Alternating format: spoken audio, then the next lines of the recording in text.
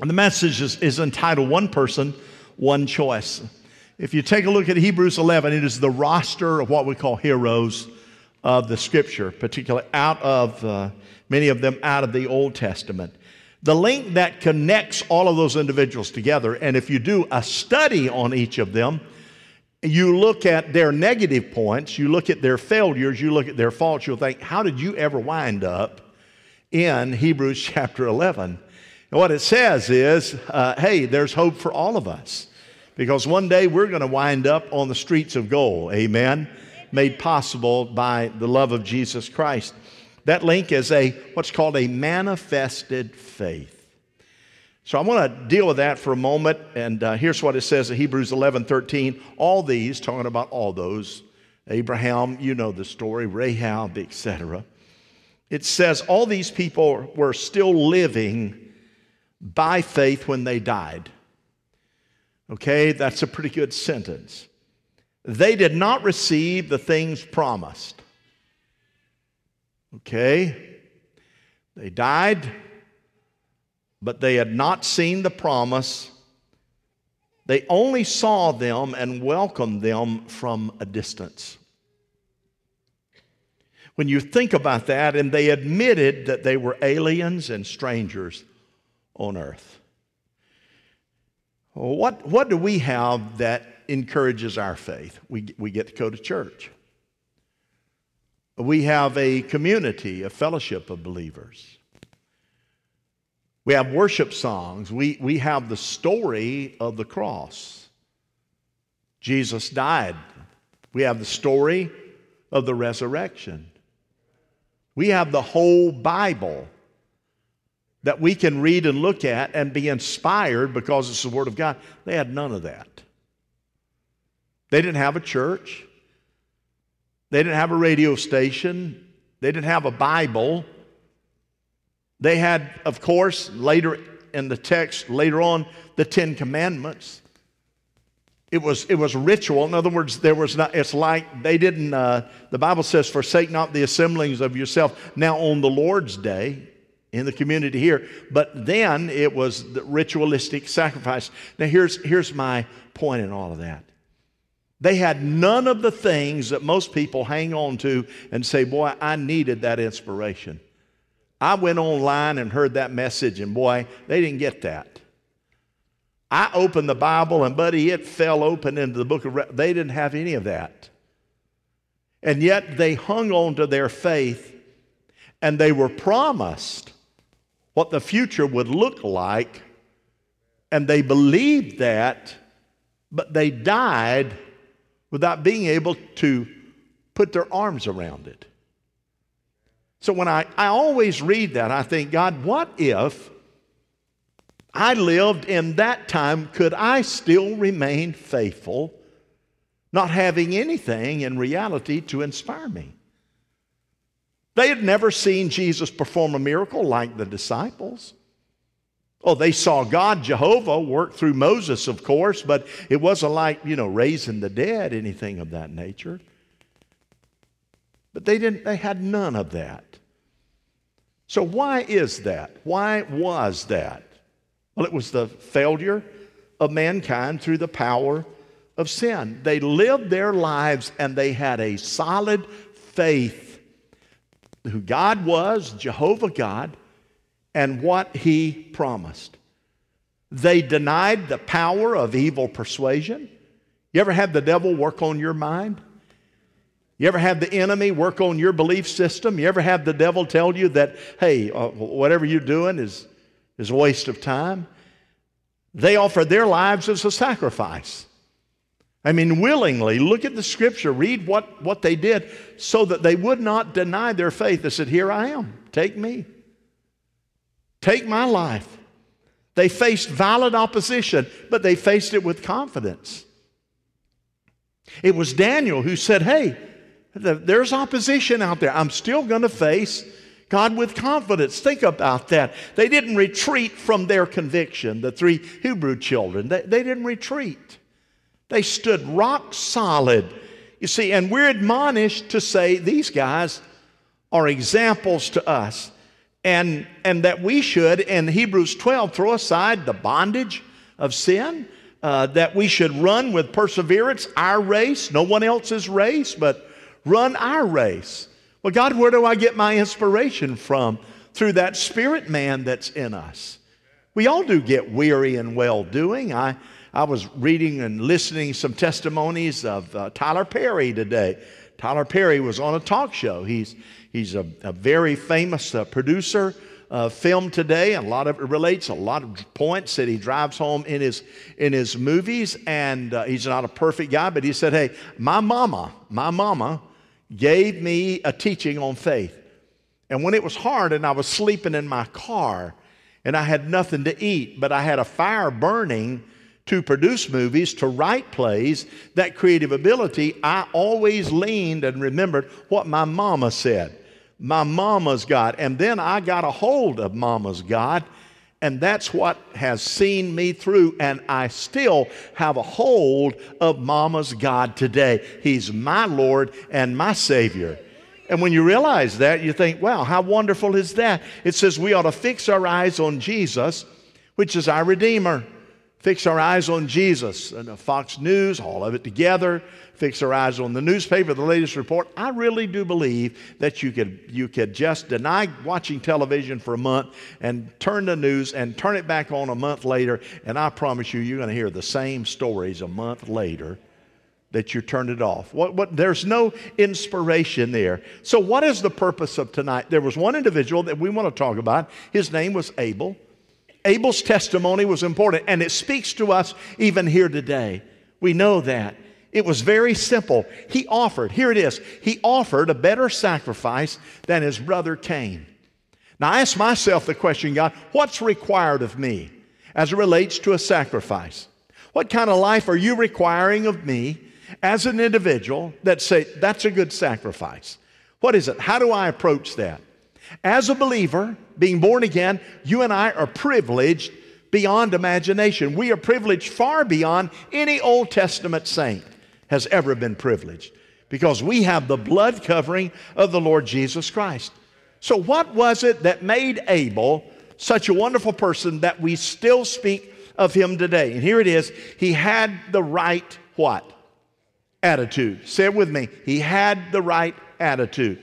How important is that? Somebody asked me today in a conflict situation, "Pastor, tell me what I should do." I said, here it is. Stay sweet. Stay sweet. That's not what that person wanted to hear. That's not what he wanted for me to say. He wanted me to say, well, I tell you, you have every right to just confront and just, wow. I said, no, stay sweet. Because you know what? It's a whole lot harder to stay sweet when you want to retaliate. But staying sweet builds character. Somebody help me now. It builds character when you just hold back a little bit in Jesus' name. By faith he was commanded as a righteous, or commended as a righteous man. When God spoke well of his offering. And boy, that drilled down on me again. When God spoke well of my offering. Well, here it is. We offer offerings to God every day. Every single day.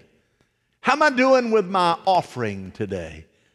We're going to talk about that. It's recorded in Genesis, the 4th chapter. We know that Adam and Eve were his parents. They sinned against God. His older brother's name was Cain, whose name means possession.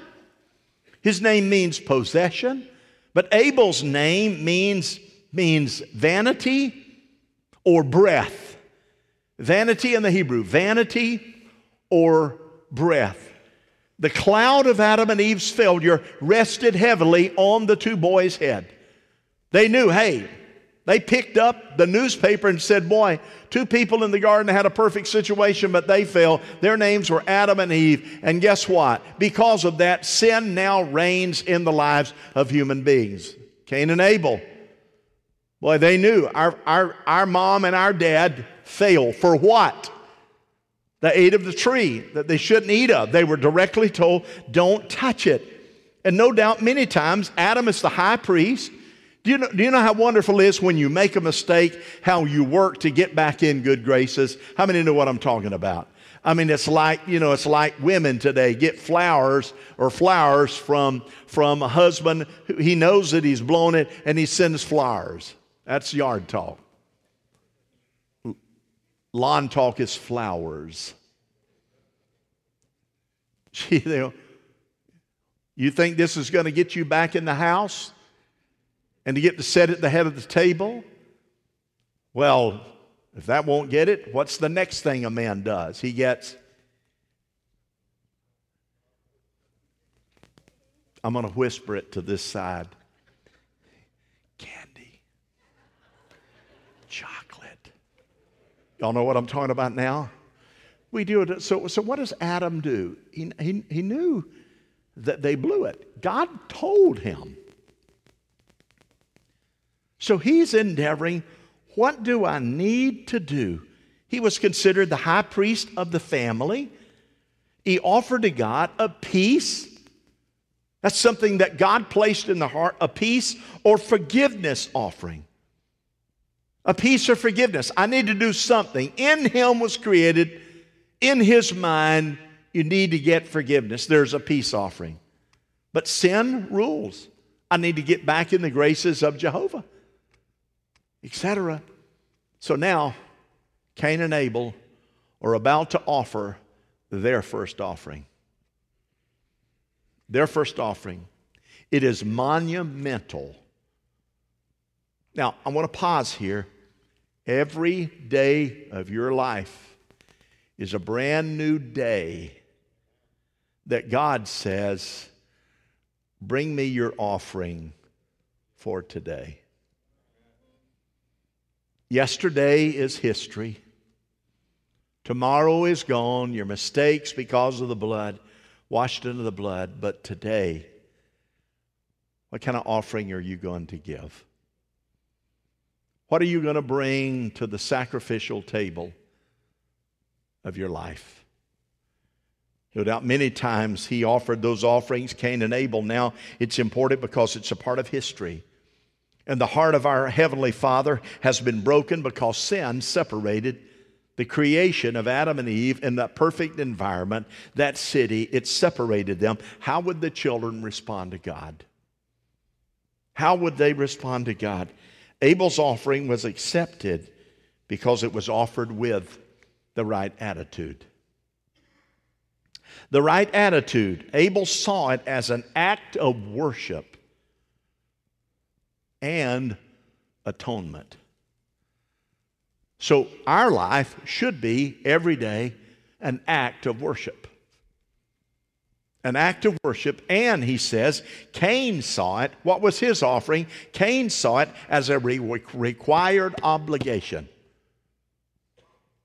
And so therein is the flow, often in Christian witness and testimony, that if we're not careful, we lose the beauty of giving ourselves in offering, time, talent, gifts, and abilities in the flow of saying, that's what's in my heart, as opposed to what Cain did. It was, that's a required thing that I need to do.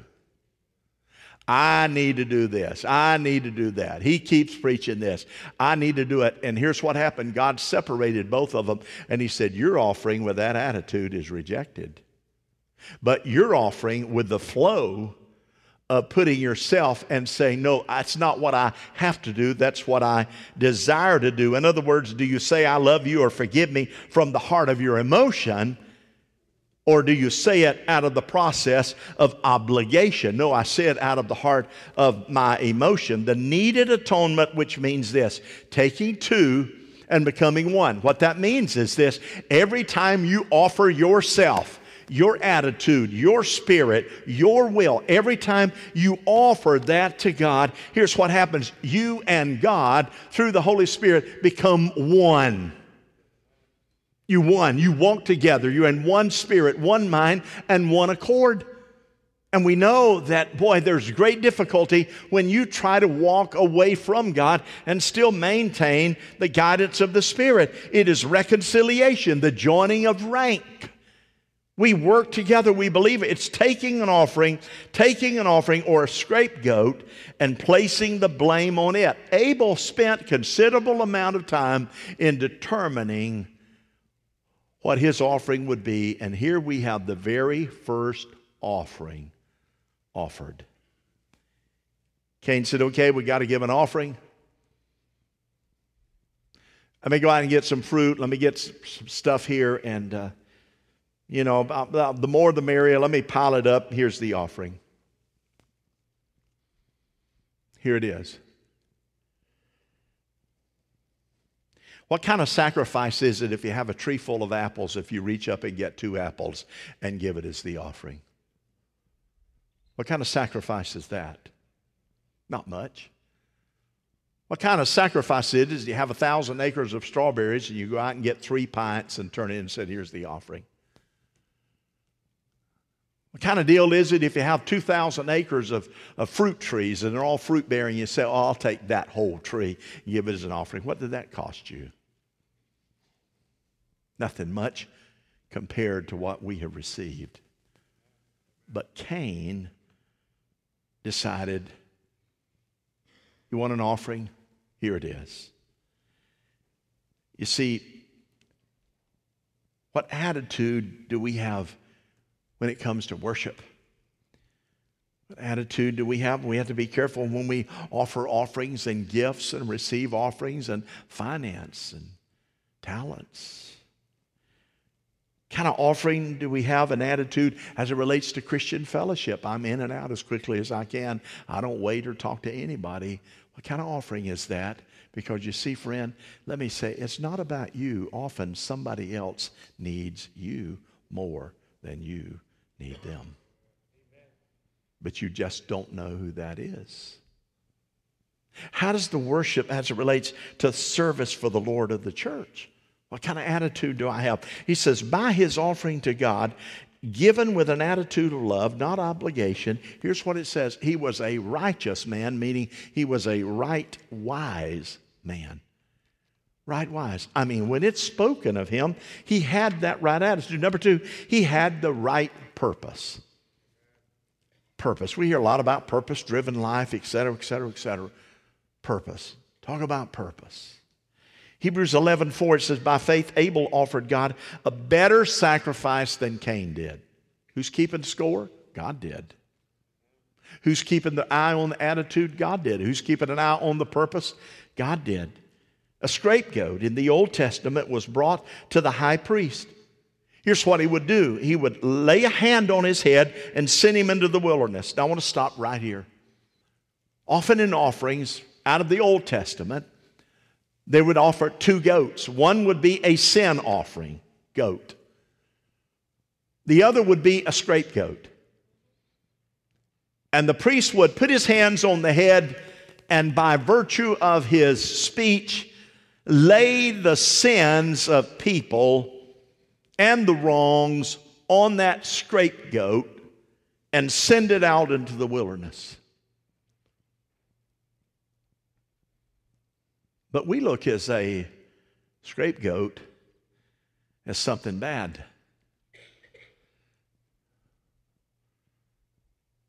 I was talking with someone today, and they're involved in a business deal, and he said, I just was a scapegoat in the deal. So I'm going to be talking about that tonight. Can you imagine the privilege of the scapegoat? Can you imagine what an honor it might be for you to be a scapegoat in some situation? We look at that with disdain. I was a scapegoat. But in the Old Testament, it was the scapegoat that was chosen to bear the responsibility to go to the wilderness. And they believed that the scapegoat carried the wrongs of people. I think Jesus was a symbol of a scapegoat. Innocent. And the sins of the world. He didn't just go to the wilderness. he went to the pit of death. But with him came redemption. So I want to just say to you, if you ever feel like you're the scapegoat, don't look at it as a negative. Look at it as, hey, what a privilege it is to carry with me the wrong of others, and I will remain sweet in the Holy Spirit. In Jesus' name, because God keeps a record of the right and the what? Wrong, of the wrong. So Abel's offering, we know that there is something because he selected the best of the best. The best of the best, took his time, and here's what he did. He selected the firstborn of the perfect sacrifice. The firstborn. Not the secondborn, but the firstborn of the best, symbolically saying several things. Jesus was the lamb of supreme sacrifice. He was the blood offering for atonement, offering oneself. Abel's offering was a sacrifice virtually of his own life. I've got the bet. It's my firstborn. There may not be a secondborn. Here's the firstborn. I'm offering to you, God, the best. Cain's offering was given out of a heart we shared with you of requirement, of success, not sacrifice, investment, not total sellout. And I thought, God, how many times in my Christian walk have I not totally sold out on something? How many times in my Christian walk have I sacrificed, one fruit tree out of 1,000 acres of good fruit trees? God, how many times have I passed off something that I didn't want to do to somebody else because I just didn't want to do it? How many times have I done that? And we all know that we have. But this is the story.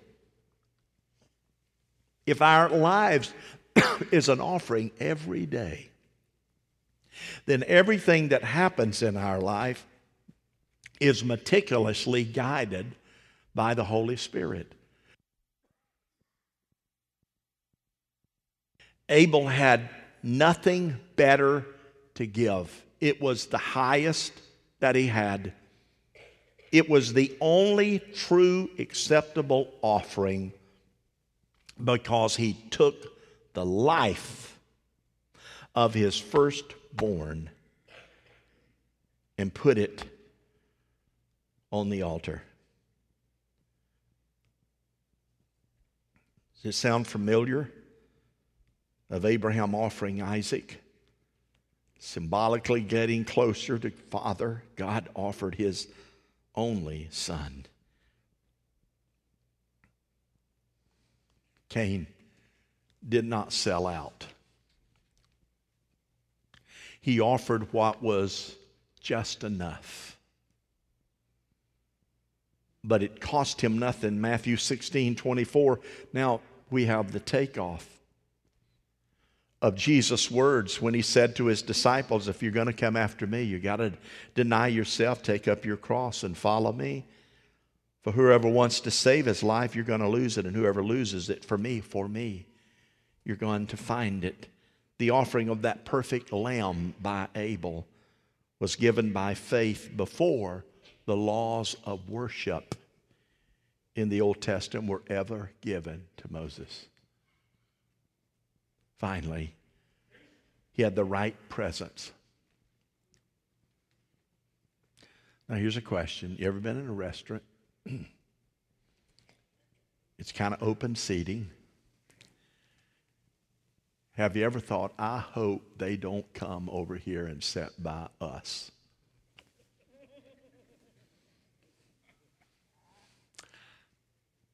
I'm confessing. It's good for the soul. I've done that on airplanes a lot. God, walk on by. Anybody with me? Is that a fair confession? You know? And by virtue of saying, walk on by, I've said, no. That'd be nice if they sat down. We'll give them the seat. Y'all with me? Am I the only one in here guilty? Presence. And by faith, he still speaks even though he is dead. How? How do you still speak even though you're dead? What is presence? Presence is that unseen influence of a personality, an attitude, or a spirit of an individual. And you know people right now that's already in heaven, but their presence is still felt in your house, in your church, in your heart. Their presence left a mark. Oh, yeah, that's what they like to eat. We fixed that dish, and I remember that was their faith. It's that presence. Abel was the second child of Adam and Eve. Cain was the firstborn, and he was the favorite son. And when Cain brought his offering, God said, hey, unacceptable. I'm not even going to let you offer it. It is wrong. I do not want it. Was it that God didn't like apples and oranges and all that stuff? No. He looked in the heart. He said, what you've offered me is what you can afford. I'm not looking for what you can afford. I'm looking for what you're willing to give up because of the heritage that you have. Cain became angry and hostile, which then manifested what was really in his heart because he had no peace and relationship with Jesus Christ. And when you see people going off the handle, every time you turn around, look inside, friend. Abel presented his offerings with the right attitude, with the right purpose, and with the right presence. Which means what? A man never stands taller than when he is on his knees. So are you grateful to be in the family? Are you grateful of the abundance of God's grace? Do you find yourself murmuring, complaining about how difficult or what you don't have? Or you just say, thankful, God, I got a ticket. Hallelujah. On an airplane, the guy sitting up in first class is going to get there the same time the guy in the back row where the toilets are gets there. Everybody understand? As a matter of fact, here's what I know. The tires land closer to the back and the front hits the ground last. So I just want you to pay attention to that. In the presence of absolute trust and an act of faith, Abel was honoring the God that his parents had failed. And he knew that God had cast judgment upon his family for their disobedience and sin. Yet in spite of that, not knowing how he would be received, whose offerings you think went first? Cain's. It wasn't, okay, Cain, you give your offering, now I'm going to give my offering. Let's see. No, Cain was firstborn. His offering went first. God said, reject.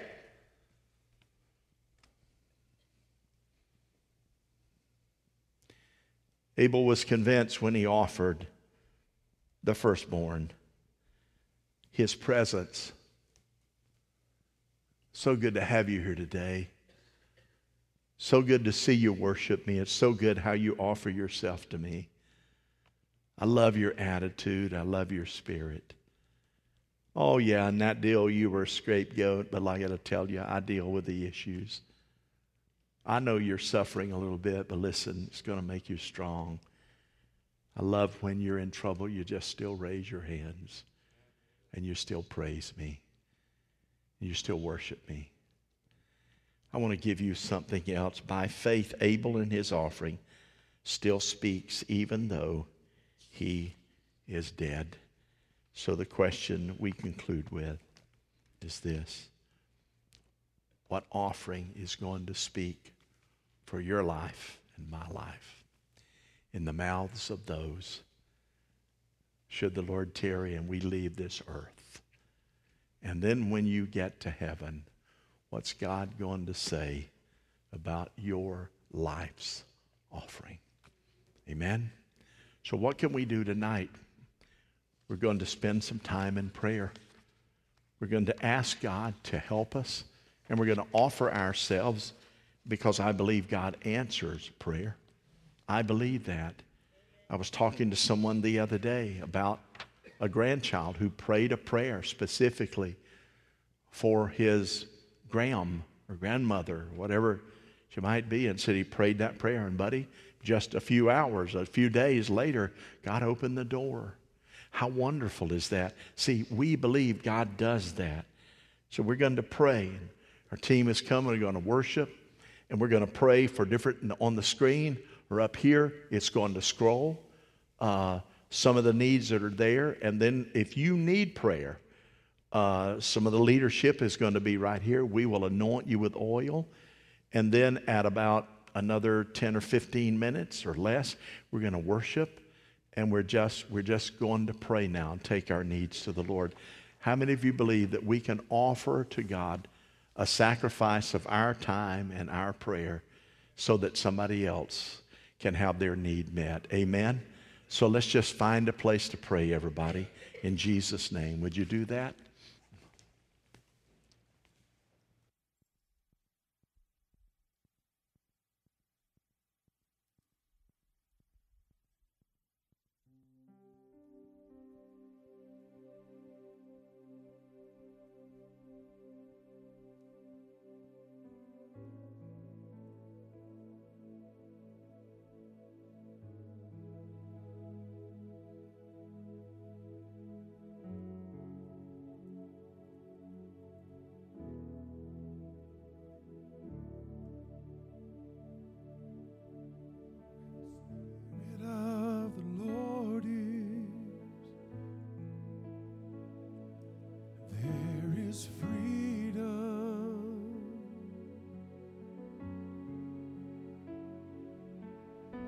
The Spirit of the Lord is,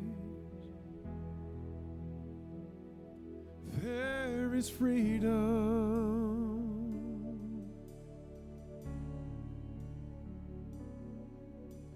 And lift your eyes to heaven, there is freedom.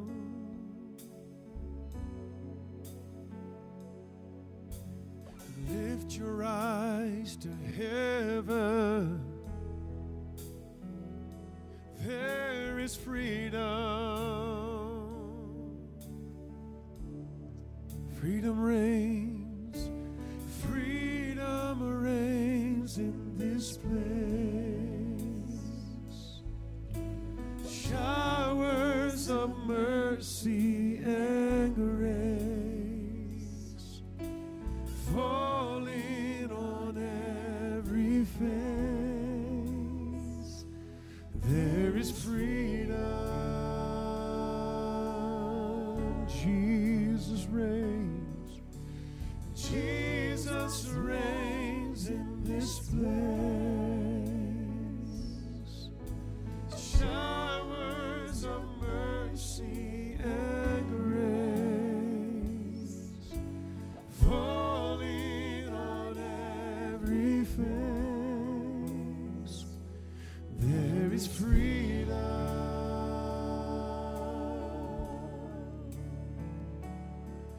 If you're tired and you're thirsty,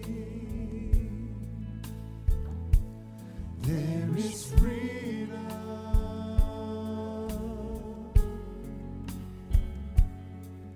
If you're tired and you're thirsty,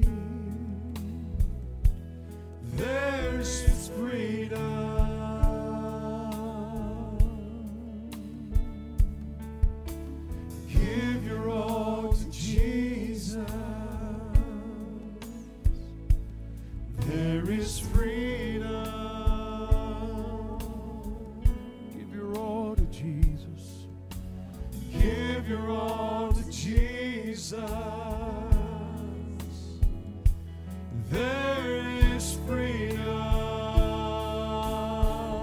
Freedom reigns, freedom reigns in this place. Showers of mercy and grace falling on every face. There is freedom. Jesus reigns. Jesus reigns in this place. Showers of mercy and grace falling on every face. There is freedom. Freedom reigns. Freedom reigns in this place. Showers of mercy and grace falling on every face. Oh, there is freedom. Jesus, He reigns, and Jesus reigns in this place. Showers of mercy and grace falling on every face. There is freedom.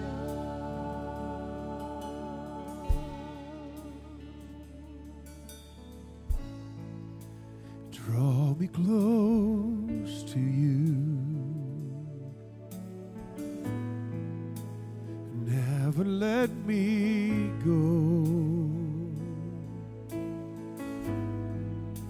I lay it all down again to hear you say that I'm your friend. You are my desire, and no one else will do, 'cause nothing else could take your place. To feel the warmth of your embrace, help me find the way, bring me back to you.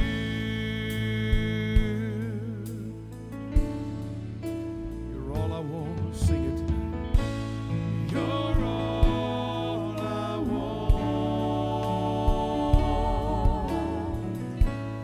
You're all I've ever needed.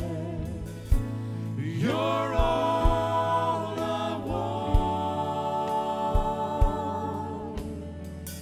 Help me know you are near. You're all I want. You're all I want. You're all I've ever needed. You're all I want. Help me know you are near.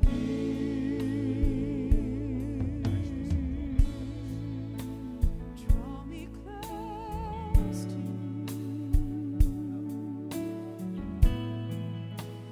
Never let me go. And lay it all down again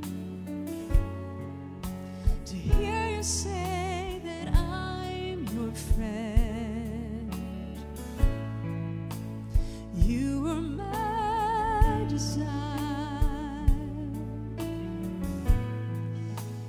No one else will do, 'cause nothing else else could take your place, to feel the warmth of your embrace. Help me find a way, bring me back to you.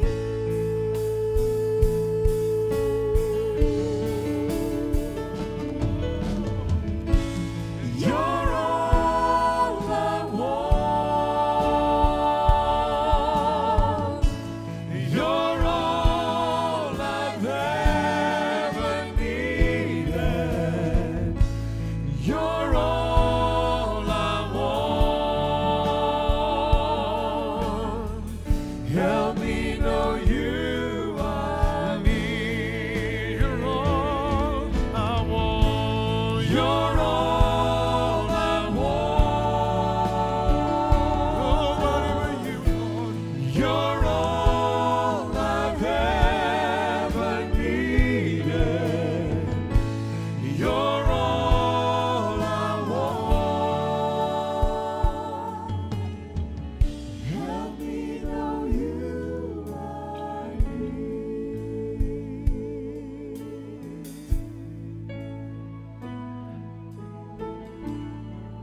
You know, during our prayer time tonight, I was just thinking we've got big problems in our world. That's undeniable. We look in every direction, and there's challenge after challenge. It's like, God, where do we turn to? What do we do?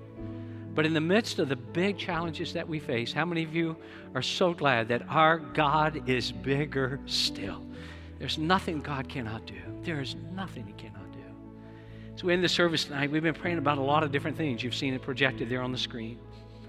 You know, I don't know who this is for tonight. I'm going to abbreviate it so quickly. But we're going to end this service. We've been talking about the main thing, what most matters to the heart of God. And it's that people come. Jesus spilled blood on purpose for people that He created and loved. And I know that for every one of us that is seated in this place tonight, we've got at least one family member, at least, probably many more, but at least one family member, at least one friend, somebody that we've been praying for, that they would come and that they would make Jesus the Savior and the leader of their life. I want to give you just a real quick word of testimony.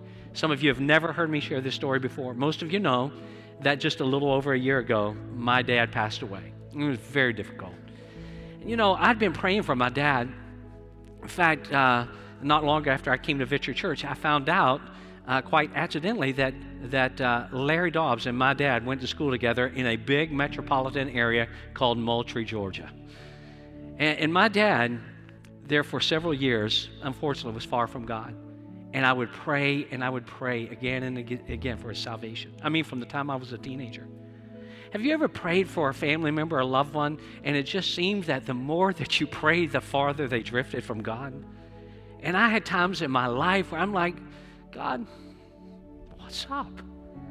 I had times when I felt defeated and discouraged, like, why do I just keep praying these prayers? I won't go into all of the details, but I can tell you I'm so glad that I didn't stop praying. I can remember my cousin, just a short while, he called me up and I'd had conversations with my dad. My cousin, who's a pastor in the Panhandle portion of the state, he said, you know, is it okay? I'm going to be in where your dad lives and I'd like to go by and talk to him. And I said, you go for it. And he said, I want to talk to him and make sure that he's a Christian. And I said, well, you know, this is after years of praying. I said to him, he said he's a Christian, but I want you to ask him. Because sometimes, you know, somebody will say something to somebody they wouldn't say to their child. And so he left my dad's house and he called me. He said, you know what? Not only did your dad tell me he was a Christian, but he shared with me some of his favorite verses and some of the things that God had been doing in his life. And I asked him, are you sure that you're ready for heaven? And he said, I know that when I die, I'm going to heaven. I'm glad I didn't give up praying for my dad when I wanted to give up praying. And you don't give up praying for your loved ones. You don't. You're going to feel just like I do. Why do I keep on praying? But you keep on praying because God hears those prayers. Can we stand together tonight? Who's on your heart? For years and years, it was my dad. I don't know who's on your heart, but I know that if God can save my dad, and tonight I can proclaim to you that my dad is in heaven with Jesus, He can save your loved one as well. Can we just lift our hands toward heaven even now? Who's that friend? Who's that family member? Who's that one that you have a strong, strong passion to see them come to Jesus? Would you just lift them up? God, there are so many needs. All of us have loved ones. Even tonight, there are family members that come to our mind. Maybe we've been praying for them for years and we see no motion. In fact, if we see any motion, it seems that they're moving in the wrong direction. But God, you love them. You care about them. You sent your son Jesus to die for them. You didn't send your son into the world to condemn the world, but that the world through you might be saved. Let our family members be saved, God. Let our friends be saved. Lord, we lift them up to you tonight. And we thank you that you heard our prayers. And we thank you that your Holy Spirit will never stop convicting them. And we thank you for it. In Jesus' name. Everybody said, amen. I love you, everybody. Have an awesome rest of the week. We'll see you back here on Sunday.